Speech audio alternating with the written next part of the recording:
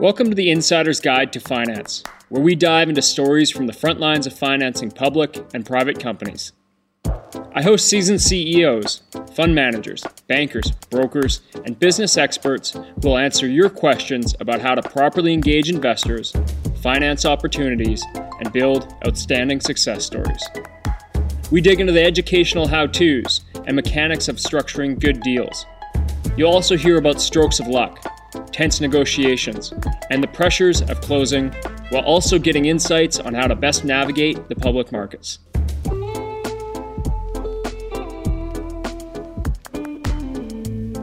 Welcome back to the Insider's Guide to Finance.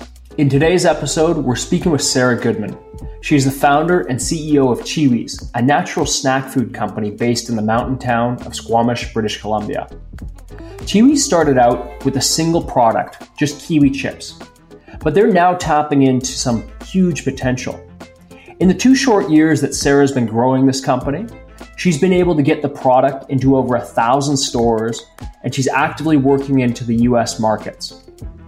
Now, I think everyone from new entrepreneurs to seasoned investors will get a great sense of how to build a business here, or how one can come together. Sarah's entrepreneurial background in technology has informed how she's building Chewy's, and it's a fascinating combination. Along with building the brand, Sarah talks about how she's approached financing. She also talks about how she's very intentionally brought a select group of advisors together to help her grow. One of those advisors is Praveen Varshney, who's connected Sarah and I for this interview, so thank you to him. If you're interested in the potential of consumer packaged goods and how to build a brand and really how to finance it, then this episode is for you. Also, be sure to check out our previous episodes with Praveen, number 11 and number 33. Now, enjoy the show.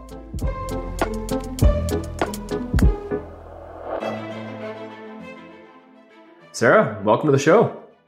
Hi, thank you for having me. I'm looking forward to our conversation as one, it came through a great referral being Praveen Varshney, and two, because you've got a lot of experience in building brands and now you're onto something with an interesting niche and segment of the market. And I just think there's a lot of things to dig into here about building small business and what it takes to finance them. So I think the best place to start is if you can give us a background on yourself and then we'll build from there. So I'll hand it over to you. I've been an entrepreneur my whole life. I went to school for a bunch of different things. Every time I got out of school, I didn't go apply for jobs. I started a company in that industry. This is company number 4, Chewy's. So I'm the founder and CEO of Chewy's, and we make 100% natural fruit chips using upcycled fruits, using the skin, core, and rind to decrease food waste and create something that's nutritious and delicious and looks great on shelf and moves. But before this, I was also a nutritionist, and that's why I love healthy snacks so much. But for 7 years before starting Chewy's, I had co-founded and ran a tech company, a consumer health tech company, which is actually how I met Praveen initially. With that company, we had a consumer device and app, and I built everything around the product branding, UX, all of that. Other than our patents and coding, I kind of led to create a product that was quite science-based, but it was consumer. So making something that people could understand and digest easily. Everything I did in that company allowed me to create Chewy's. A few less roadblocks, not without, but I started thinking about what I was going to do after 7 years of being in tech. I was the face of this company. I was pitching all the time. I'd fundraise. Being a woman fundraising in tech was not a fun thing to do. And I just needed to do something else. And I knew that I wasn't going to go find a job and work for someone. I needed to figure out what I wanted to do. And I was like, maybe I could make a brand out of this favorite snack that I've been making forever, which were kiwi chips. Whenever I made them, I would take, like, we're in Squamish, very stereotypical Squamish people. We're hiking, we're in the backcountry, we're camping a lot. And I would make them just for myself because I liked them. They were super nutritious. They're very sweet and tangy. And whenever I brought the kiwi chips out, people would just say, these are so different. I've never seen anything like it. I would buy them. Didn't think anything of it. I was running a tech company. I was just like, whatever. Okay, sure, whatever. And then at the end, like after 7 years in tech, I was like, well, maybe I could do this. I love making brands.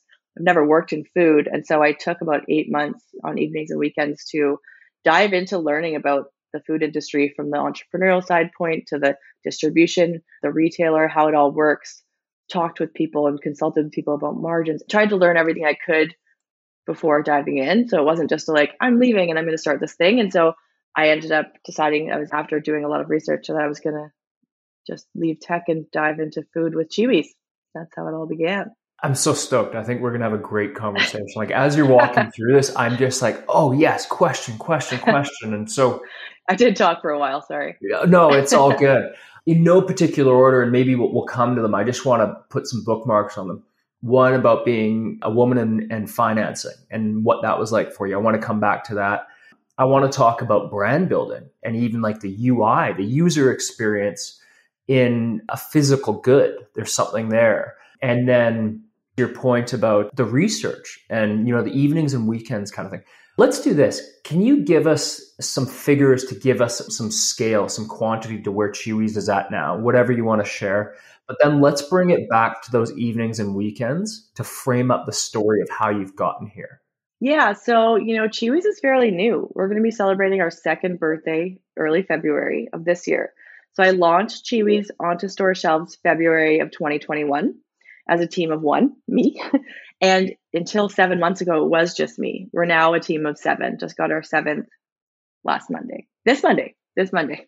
But for probably a year before launching onto store shelves, I was doing that research. I incorporated my company. I just was doing trial and error. And there's lots to go into about the starting of it and how I did that. And I pivoted. And so we can talk about that. But to give a bit more context, so in 2021, just myself, no sales roles or anything, did 125,000 in revenue. Chewies has always been during COVID. There's never not been COVID when this company's been out there. Often when you're a food brand, you're out sampling and going to trade shows, and that's how you get trial and these kinds of things. I didn't have that. So 125,000 in BC. And then this year had 6 months of staff. We have a facility where we're packaging, no sales again. And we grew 3.64x. So we did 440,000 this past year. And then this year we're hoping to do 2 million. So I do bring quite a tech growth mindset to this.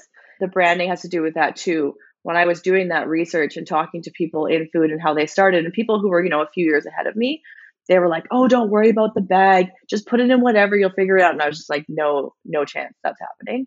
I'm going to create a brand that looks like it's from a huge company, even though it's just me, and that people gravitate to on shelf, because this is not going to be, it's not going in a craft bag. It's not going to be like, oh, cool, look at these homemade goods. No, this is going to look like it's a venture-backed company, even if it's not.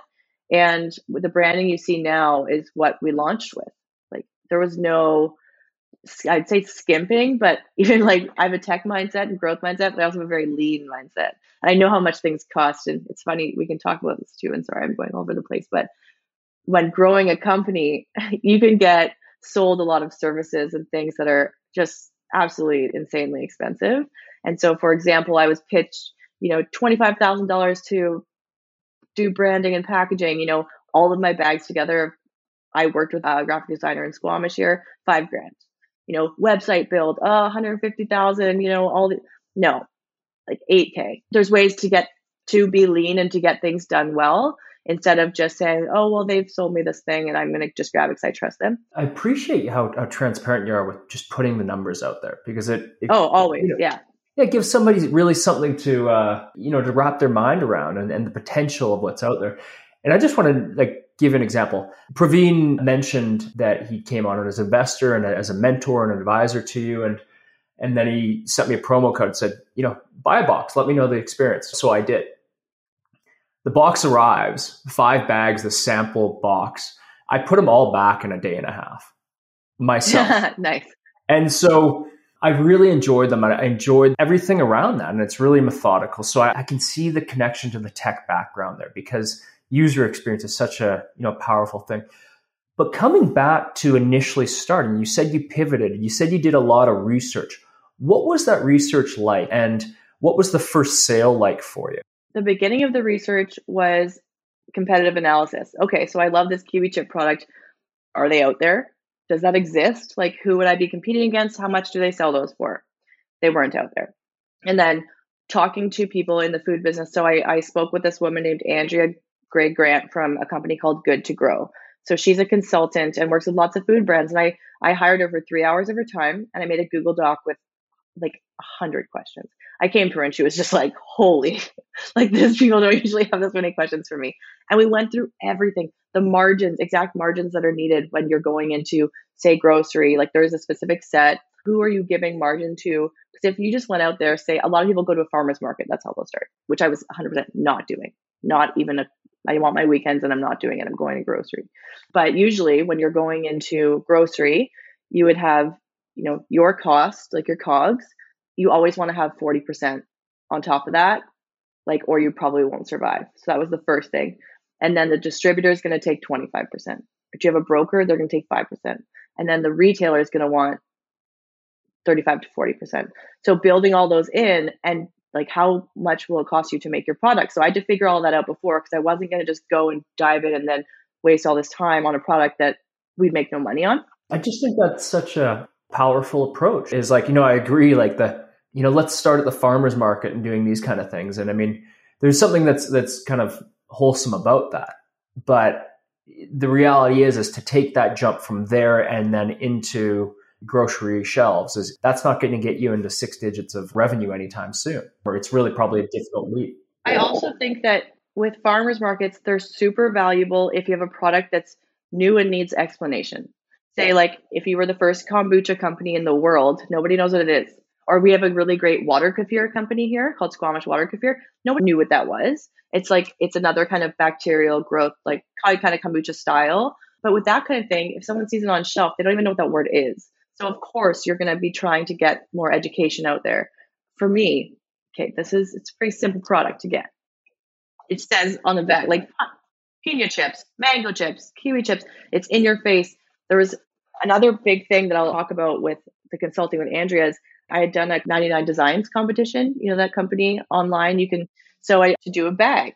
And because what I did, part of my research and competitive analysis and consumer testing was I got this bag designed for this competition for $99.99 designs. I got 100 of them printed in China. And then I thought they were like so amazing. I thought they were the coolest bags ever. And what I did was I made the kiwi chips at home. I put them in these bags, heat sealed them, and I would take them on hikes and stuff and tell friends that I bought them at Whole Foods and see what they thought. Because if they're just going to try something that's like, I made this, they'll always say nice things to you. And so I lied to all of them. And I thought this bag was just so cool. And Andrea from Good to Grow was like, take that bag, go to the grocery store and put it on the shelf beside where you think you would be and like your competitors, wherever, take a bunch of pictures and you're going to see exactly what's wrong with it. And so I did that. And I was just like, this bag sucks. It's so bad. And then I had people try, like I would send the bags to people and have them film their kids and husbands or partners looking at the bag and opening it. And it said kiwi chips on the front, huge. And people would open it and be like, oh my God, it's kiwis. I was like, what? So you need pictures on the bag of the product, like all of these things. And so that was a lot of really good research too. And all of these things kind of compounding got me to the point where I felt like we redid the design of the bag. And I did a course that was, I think, called How to Get Your Product on Retail Store Shelves. And this is tying into this first sale. And so I had learned from Andrea how this goes is when you're small and starting out, you get yourself into 75 to 100 stores yourself. And then you can go to a distributor and say, hey, I've proven myself a bit. Would you want to take us on? And because after that point, 25% margin going to a distributor is a lot, but are you going to deliver all this product to all these different stores? What if it's changed all those? So I went to this course, and the owner and president of a natural food distribution company in BC was presenting at the end of it. And he sent his email at the end, and I emailed him and I was like, hey man, haven't even launched yet. I know how this goes. Gonna launch soon. If I get into 75 to 100 stores, do you think you could take us on? Also, this is the story. These are the bags. I would love to just keep this open. And he responded really quickly. And he was like, Sarah, it's pretty obvious that you come from like tech and marketing. He's like, nobody starts with a bag that looks like this. He didn't even try the product. He said, we'll just take you right now. So pre-launch, and that's not something that happens often. I feel like there's been a lot of really good timing and luck with Chiwis as well. But with that was the first thing. Something came to mind there though. And I just want to bring this up is It ties into financing as well. And I think the model, the playbook there still is applicable. If you're going to go and get these distribution relationships, oftentimes I'm sure people come and knock on their door and say, hey, will you take us? And they're like, come back when you're bigger. And then they never hear from them again. So they just ignore them. But it sounded like what you did was, hey, this is what we're doing. If I do this, will you keep me? So you've now opened that relationship, not with the immediate ask, but presenting yourself well and saying, if I do this, will you take me? Obviously, it was enough of a great presentation that the guy was like, yes. But this thing is the same thing with financing. I was just about to say, it's the same thing. You just say, what do you think about this? Not, can I have some money? Like, yeah, what do you think about that relationship, yeah. Right? Cool. 100%. Okay, please continue. Yeah, and so they took us on right away. And so we launched onto store shelves with our scalable model February 2021. This is before that. This is right before COVID started. And so I rented this tiny corner of a kitchen in Squamish.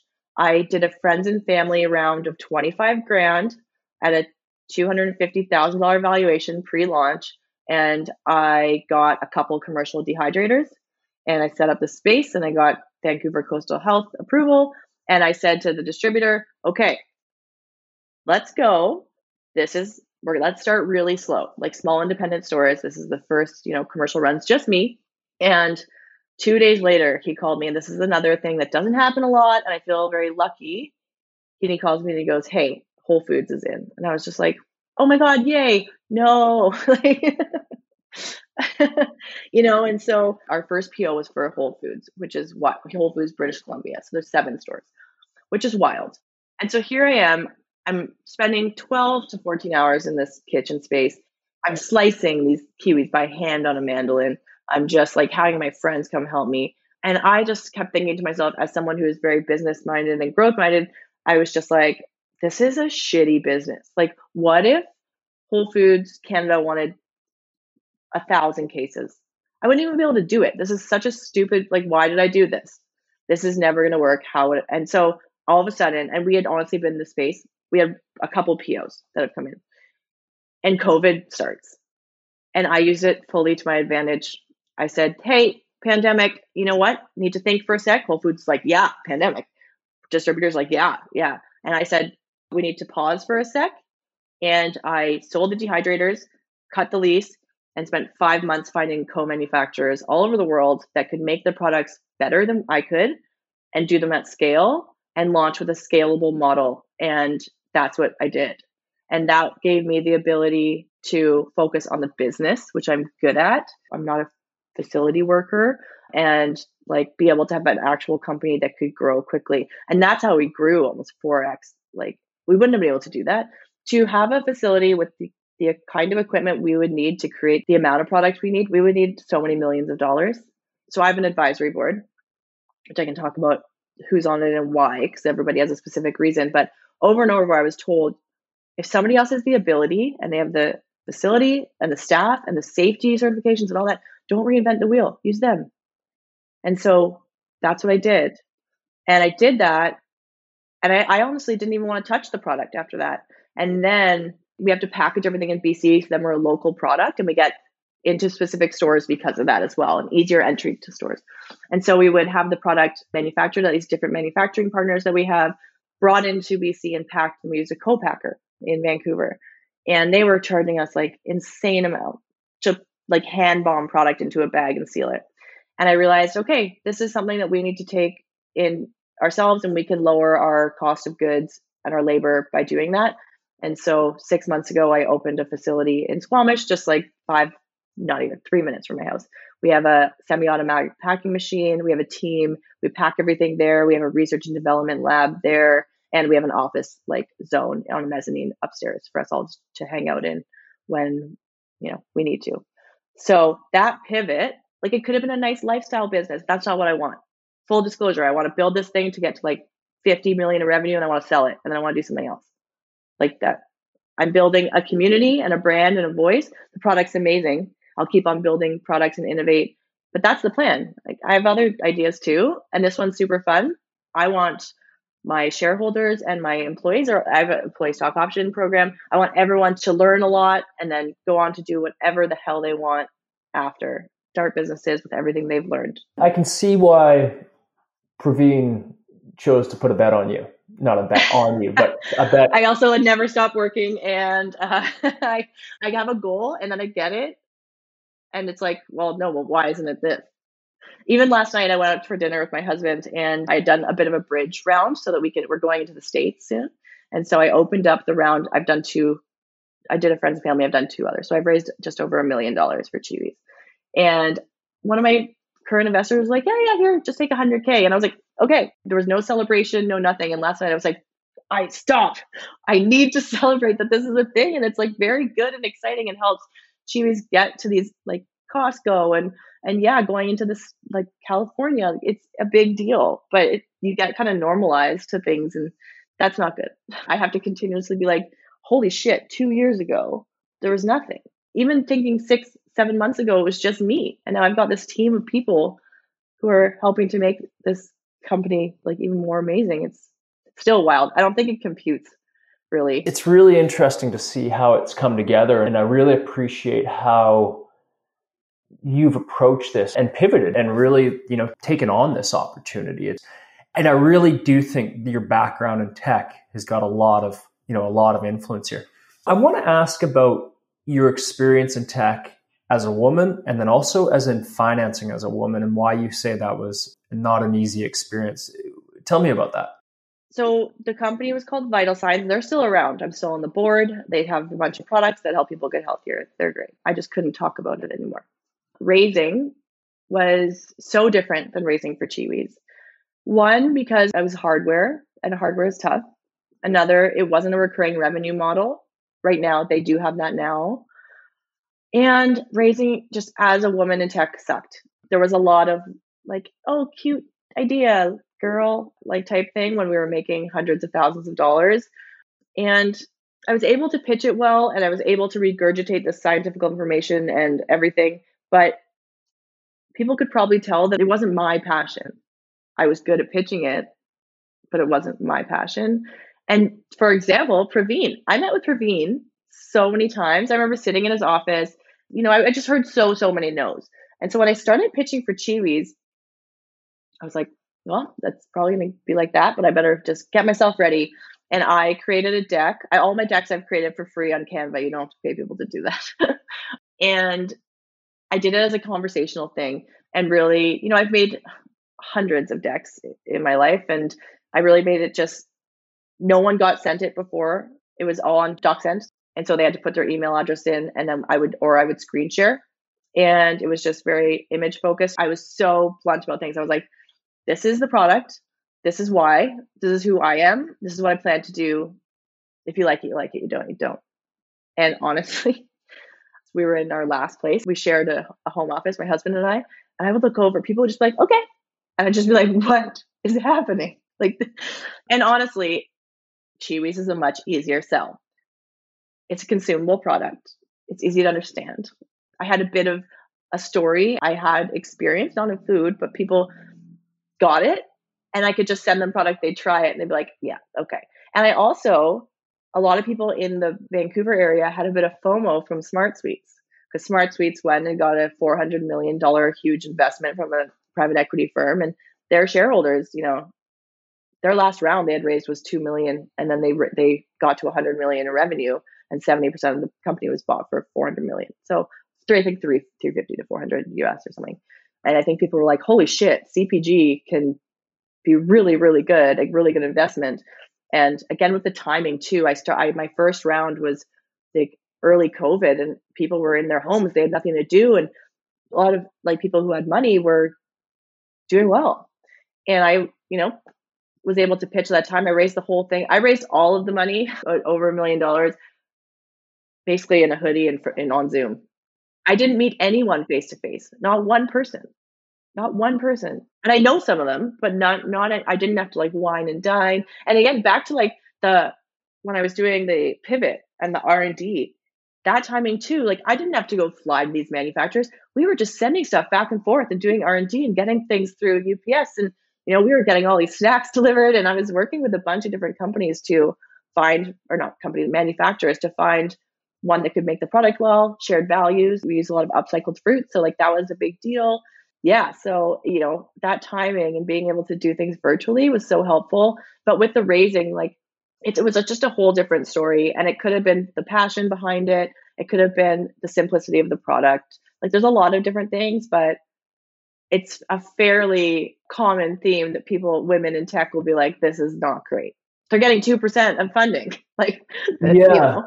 I think it's good to see that there's more attention and recognition for women in tech, women-led funds or funds that are dedicated towards supporting women entrepreneurs. But it's definitely something that I want to bring it up. I want to hear more about it because there is an issue there that needs to be tackled. And so I appreciate it. And it's an interesting one, though, that the difference between tech to consumer product goods, and all of a sudden it's just like, bam, here it is. Perhaps it's the way you pitch, because if you're pitching me for investment, you're making it sound easy, which it puts a lot of confidence in somebody who's going to write a check for you. So that's pretty interesting. It's a sales pitch too. And it's funny now, I have a lot of entrepreneurs coming to me and asking me about fundraising, and I'm so happy to help anyone. I had a lot of help early on, and I will pay it forward as much as I can. But it's a sales pitch, and you have to believe in it. You also have to know, like, I wasn't just like, hey, here you go. Like, I knew my numbers. I knew my plan. I've been transparent from the beginning. I'm always like this. I'm like this with my team. I'm like this with my investors. They can ask me anything, anytime. But with a lot of these entrepreneurs, I have to tell them, like, you have to sell it. You can't just fiddle around. You need to know exactly what you're trying to tell these people, because they're putting the money in you. Not an easy thing. And I might make it like sound easy, but there was a lot of prep going into it. Even like those 8 months of research and development, the things that I've learned, and I've also done every role in Chewy's. I know exactly like what goes into this and how we can grow it. So the pitch part was fun. It was fun and people got it. But yeah, it's not easy. Well, some of the things that I've heard you say, I think are important. Like one, going and sitting down with somebody who is a consultant who can answer things like, what are the margins you need in the CPG space? 100 lists of questions on a Google Doc, going through everyone and paying them for their 3 hours of their time, even if it was $500 an hour. That is so powerful, such a great investment. Another thing you said, and this reminds me of a comment Rick Rule, who is one of our guests on the podcast, said. He looks at boards of directors in companies he's potentially going to put money into. And he looks at those directors and goes, why is that person there? And, like they serve no benefit. They don't understand the geology that you have there. So why? And so you mentioned an advisory board, and every one of them has a reason there. So what I take from that is, and for an investor hearing that, is a level of sophistication. You've gone beyond just that first order of thinking. Your second and third level thinking in to be able to communicate. And then from what I take from you, just really articulate that this is what it is. And I think that people who are interested in investing, they take a lot of confidence in hearing things like that. Yeah, well, honestly, I don't know everything. There's people surrounding myself with a support system where it's people who have been in my shoes and have done exactly what I plan to do with Chewy's. Like we meet every month at least, and I'm also on a text basis with all of my advisors. There's 4 of them. And I can at 11:30 p.m. be like, one of our competitors, they raised, I think, $6 million to launch a chip line. And I was just like, oh, it's like, Richard, holy shit, like I'm freaking out. And he called me immediately, like any time of day I can. But yeah, I'll tell you who they are because I think it's important. So Praveen is on my advisory board. He's my money guy. He's my finance guy. I ask him, like, we talk about that realm, among other things, but like he's mainly there for that. I basically wooed the other 3. I wooed into being like friends with me. I didn't just say, can you be my advisor? I had to kind of work it for a long time. You can't just kind of ask people. So the second one is, her name is Cindy Bakich. She was the COO of Smart Sweets, and she was also on the operations as an operations lead in Starbucks and Lululemon. She took Smart Sweets from 100,000 in revenue a year to 100 million in revenue a year. And she's my operations, like also team, really good at helping me with team. Like we just worked on the bonus structure for my new sales hire. And we were like really laid that all out, thinking about in the future, the other people we're going to hire to get to that really high revenue, which we want to get to. And what does that look like to be fair to them? And then bringing other people on. She's just amazing. The third one is Richard Pollock, and he was the founder of Emergency, like the vitamin C packs. And he sold it to Pfizer. So Pfizer bought it from him, and then he started NRC, which is the natural version. And then went to all their like stores and was like, why would you have that? You want the natural one. And so now he's the founder and he runs NRC. And then and he's my like big picture, everything like guy. And then I have another one. Her name's Eve Laird, and she's the CEO of Eve's Crackers. And so they've been around for probably 5 years. And she did start at farmers market. She started slow. They've gotten up to almost 2 million in revenue, and it's just her. She's the only employee. She was just in my shoes a little bit ago. And so, for example, when we got into Save on Foods locations, like there's about 200, they were like, well, we want a free fill. We want a free case of every SKU for every store. That really adds up. And I was like, Eve, oh my God. Like, so explain that, a free fill. What's that mean? A free case of every flavor you have for every store as a launch.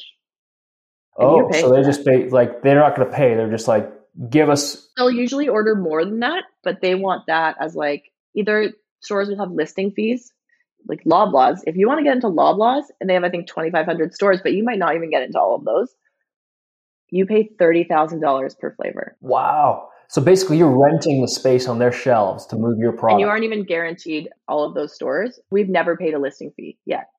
It'll probably happen at some point, but we have done the free fills. But when I went to Eve and I said, Save On wants all these free fills, like, this is crazy. And she said, listen, just pitch them that they pay 50% of it. That's what we did. And then we did. And they said yes.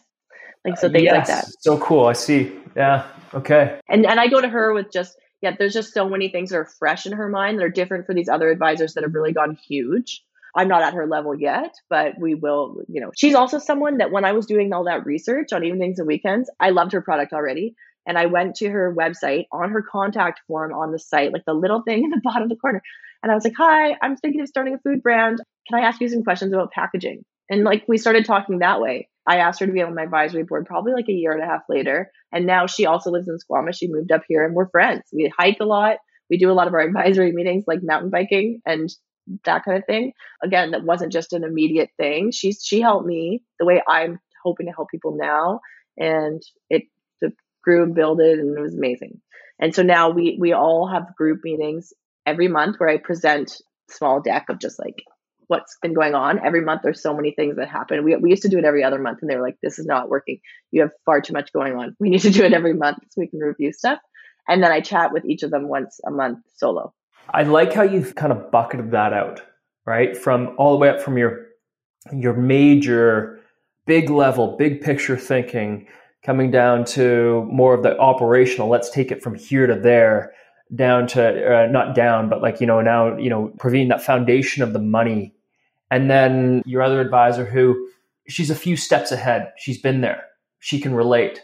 And so that's, whether that was all by design or just intuitively, it just happened for you. It's really, it makes a hell of a lot of sense. So good on you. Yeah, they're great. Honestly, having them, like, instead of making reactive decisions, which could happen, I then could take a step back and ask them, what do you think about this?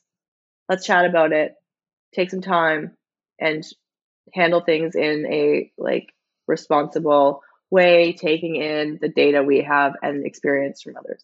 If you were to consolidate the experience and the knowledge you have, and this is probably a big ask, but into advice for those who are starting out, for entrepreneurs who, are in your position kind of 2 years ago kind of thing, what would you say for them right now? I think one thing that entrepreneurs run into a lot is like falling in love with their idea and kind of being tunnel vision about that. And you really just have to be comfortable with taking feedback from others who are more experienced from you about what you're doing.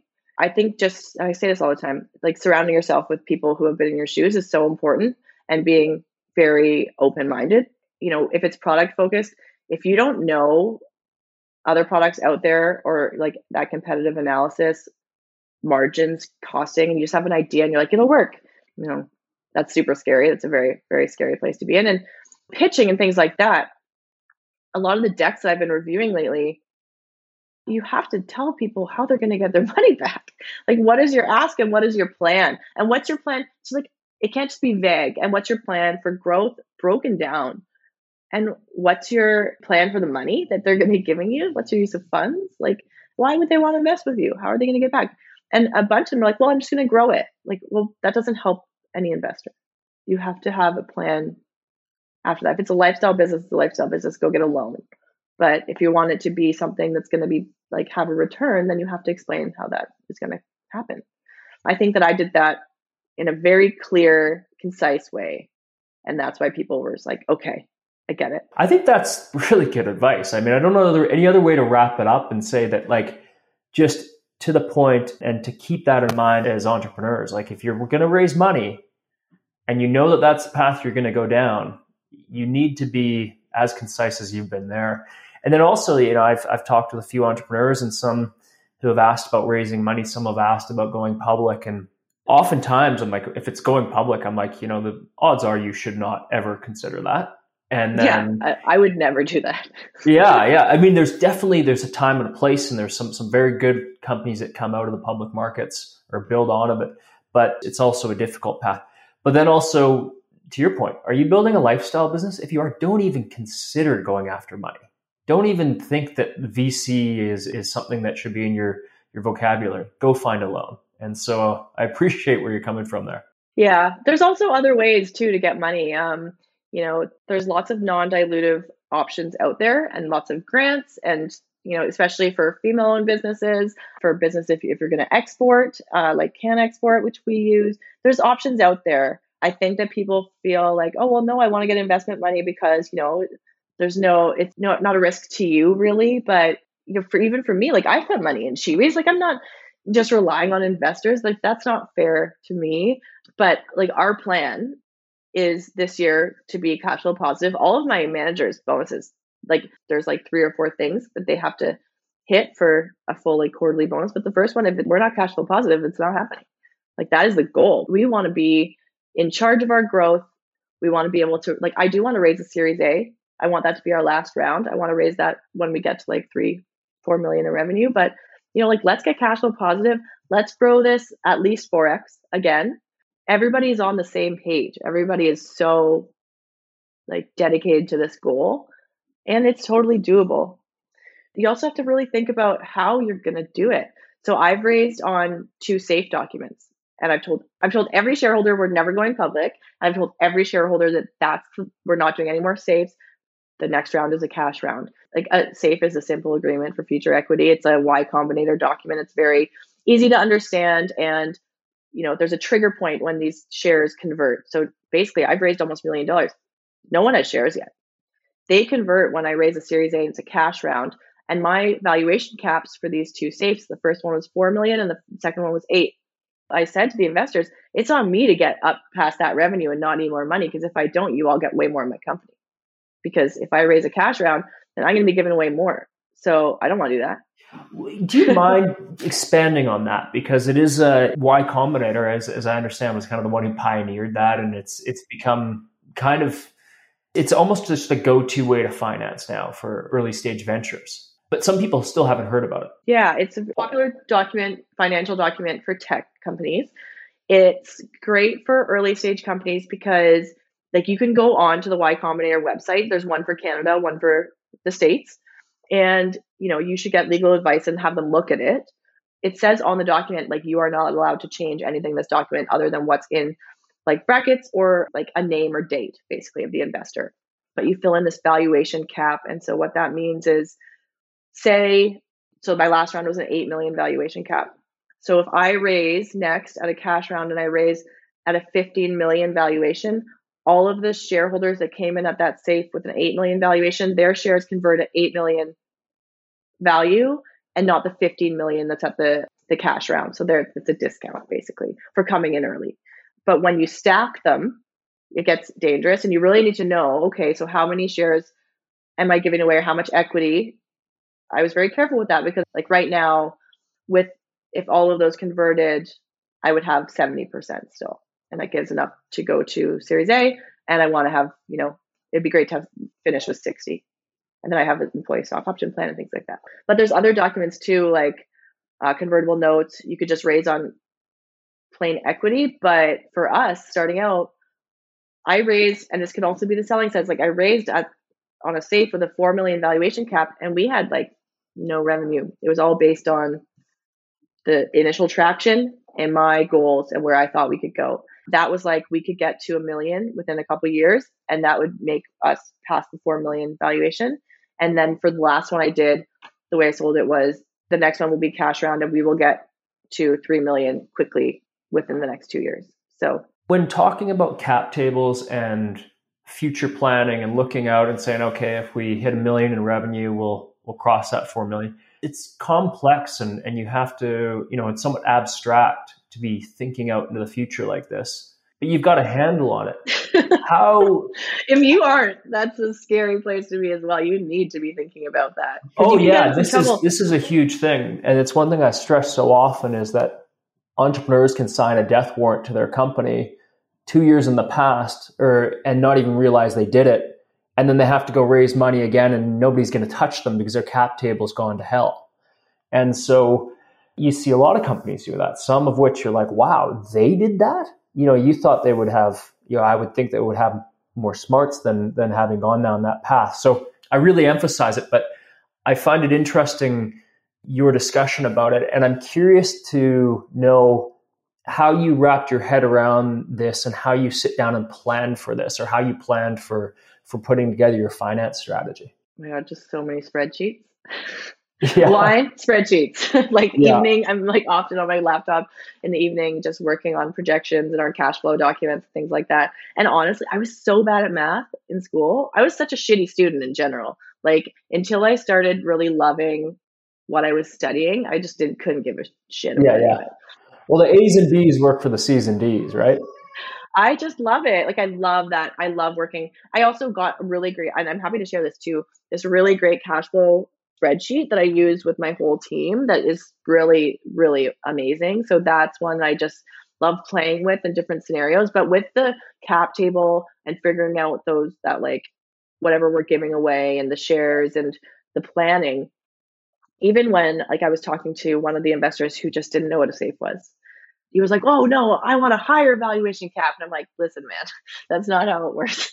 I'm not going to do that to you. And I had to kind of really lay it out on the dilution side of things and how that would look when we got to that next round. And then how that would look if the goals we set for ourselves for whatever an acquisition target would be and what they would get in the end. Because I want to make my investors 15x. I have a very good feeling you're going to do that. That's awesome. Yeah. I want to switch gears a bit and I'm jumping around here, but about brand building and your ability to start out and come out of the gate and start to build that brand presence, build that community, build social awareness, all this kind of good stuff. Because that's not easy and it's not cheap unless you find some sweet little hacks. So how have you been able to build up your presence? The product and the brand are all it's the same values. And I'm sure you can already tell by talking to me. So the product, it's just no bullshit. It's just this, what you see is what you get. We're not going to lie to you about anything. This is a great product. And this is our tagline. So it's sweet, but not too sweet. And that is so in line with us. We're working super hard, but we're having tons of fun when we're doing it. And so for me, creating the brand, so that same one, the woman I worked with in Squamish on our branding and packaging, we worked together on it. Actually, my husband came up with the name. I was like, mine. It's fine. So he was like, Kiwi chips, Chiwis. And I took it. But when we started building out the package design and the brand, I did work with a company that's BC based called Crew Marketing. I didn't want Chiwis to fall into this boring granola, healthy mom category type thing. I wanted to be a fun, exciting brand. And so we worked together to come up with the tagline. But for me, it's been a lot of sharing the personal journey has been really helpful.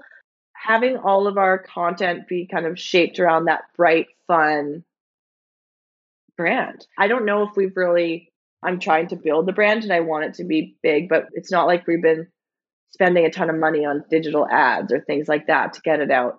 A lot of that earned media and things like this, and just being able to share who we are and the why behind it. And one thing, so my new sales guy started on Monday. He's going to be going around, we're in over 1,000 stores, and he's going to be going around because I think a lot of these stores actually probably don't even really know that we are a local brand, that we are a certified women-owned brand. It looks like a big brand. I haven't had the time to go around and talk to these people. And during COVID, that was frowned upon. They'd be like, why are you here? Stop. Like, there's a pandemic. Get out. I don't want to meet you. So I think there's a lot of that. I think it comes through in the package too, hopefully. I'm still figuring that out, to be honest. Like, people do get it. I think that our whole like team kind of exudes the mentality and the like, I don't know.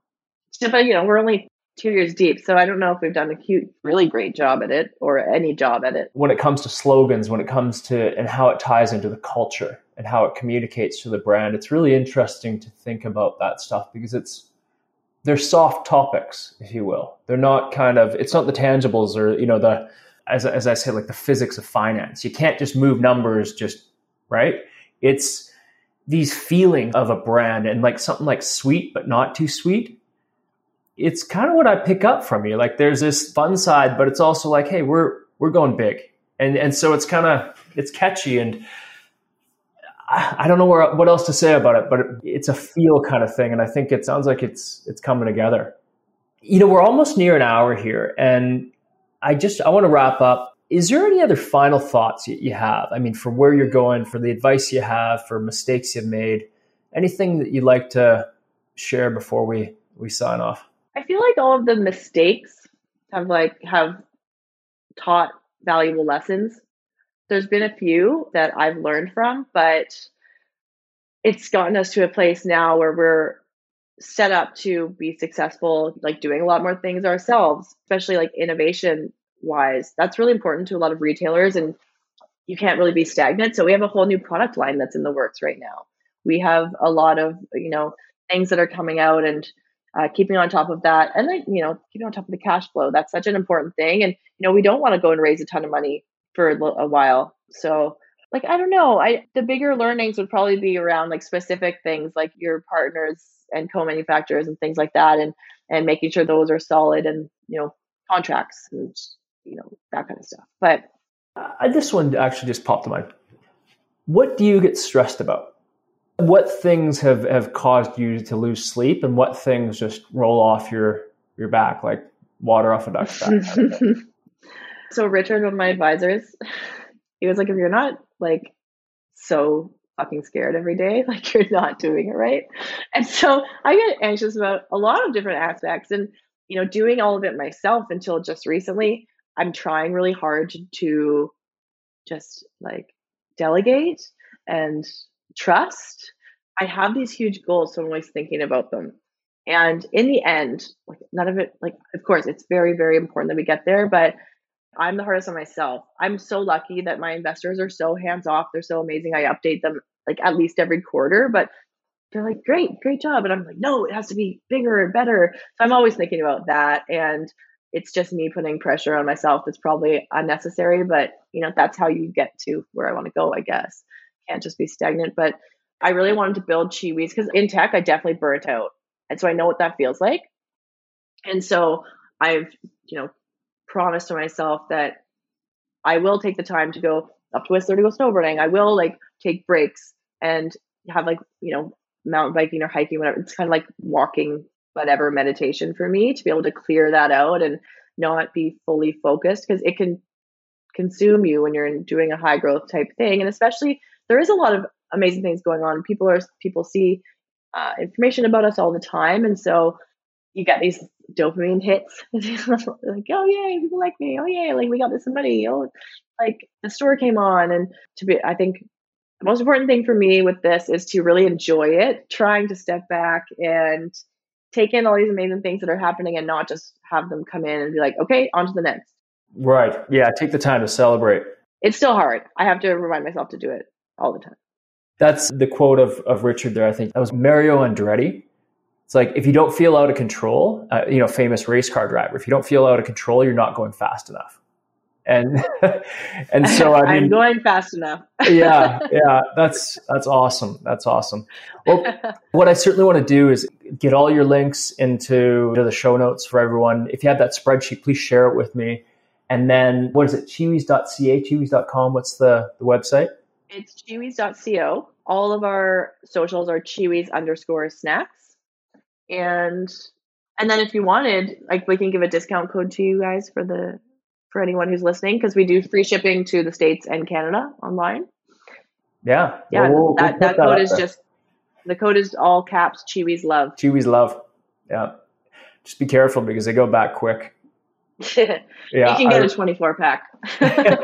We also sell bulk bags for people who don't want to, for people who want to be more package free. So we sell 1 pound bulk bags, and great for like lunches and stuff for kids. And yeah, you that's just right. love the snack. Okay. Yeah. Well, Sarah, this has been really awesome. Congratulations on the continued success. And I'm really glad that Praveen put us together.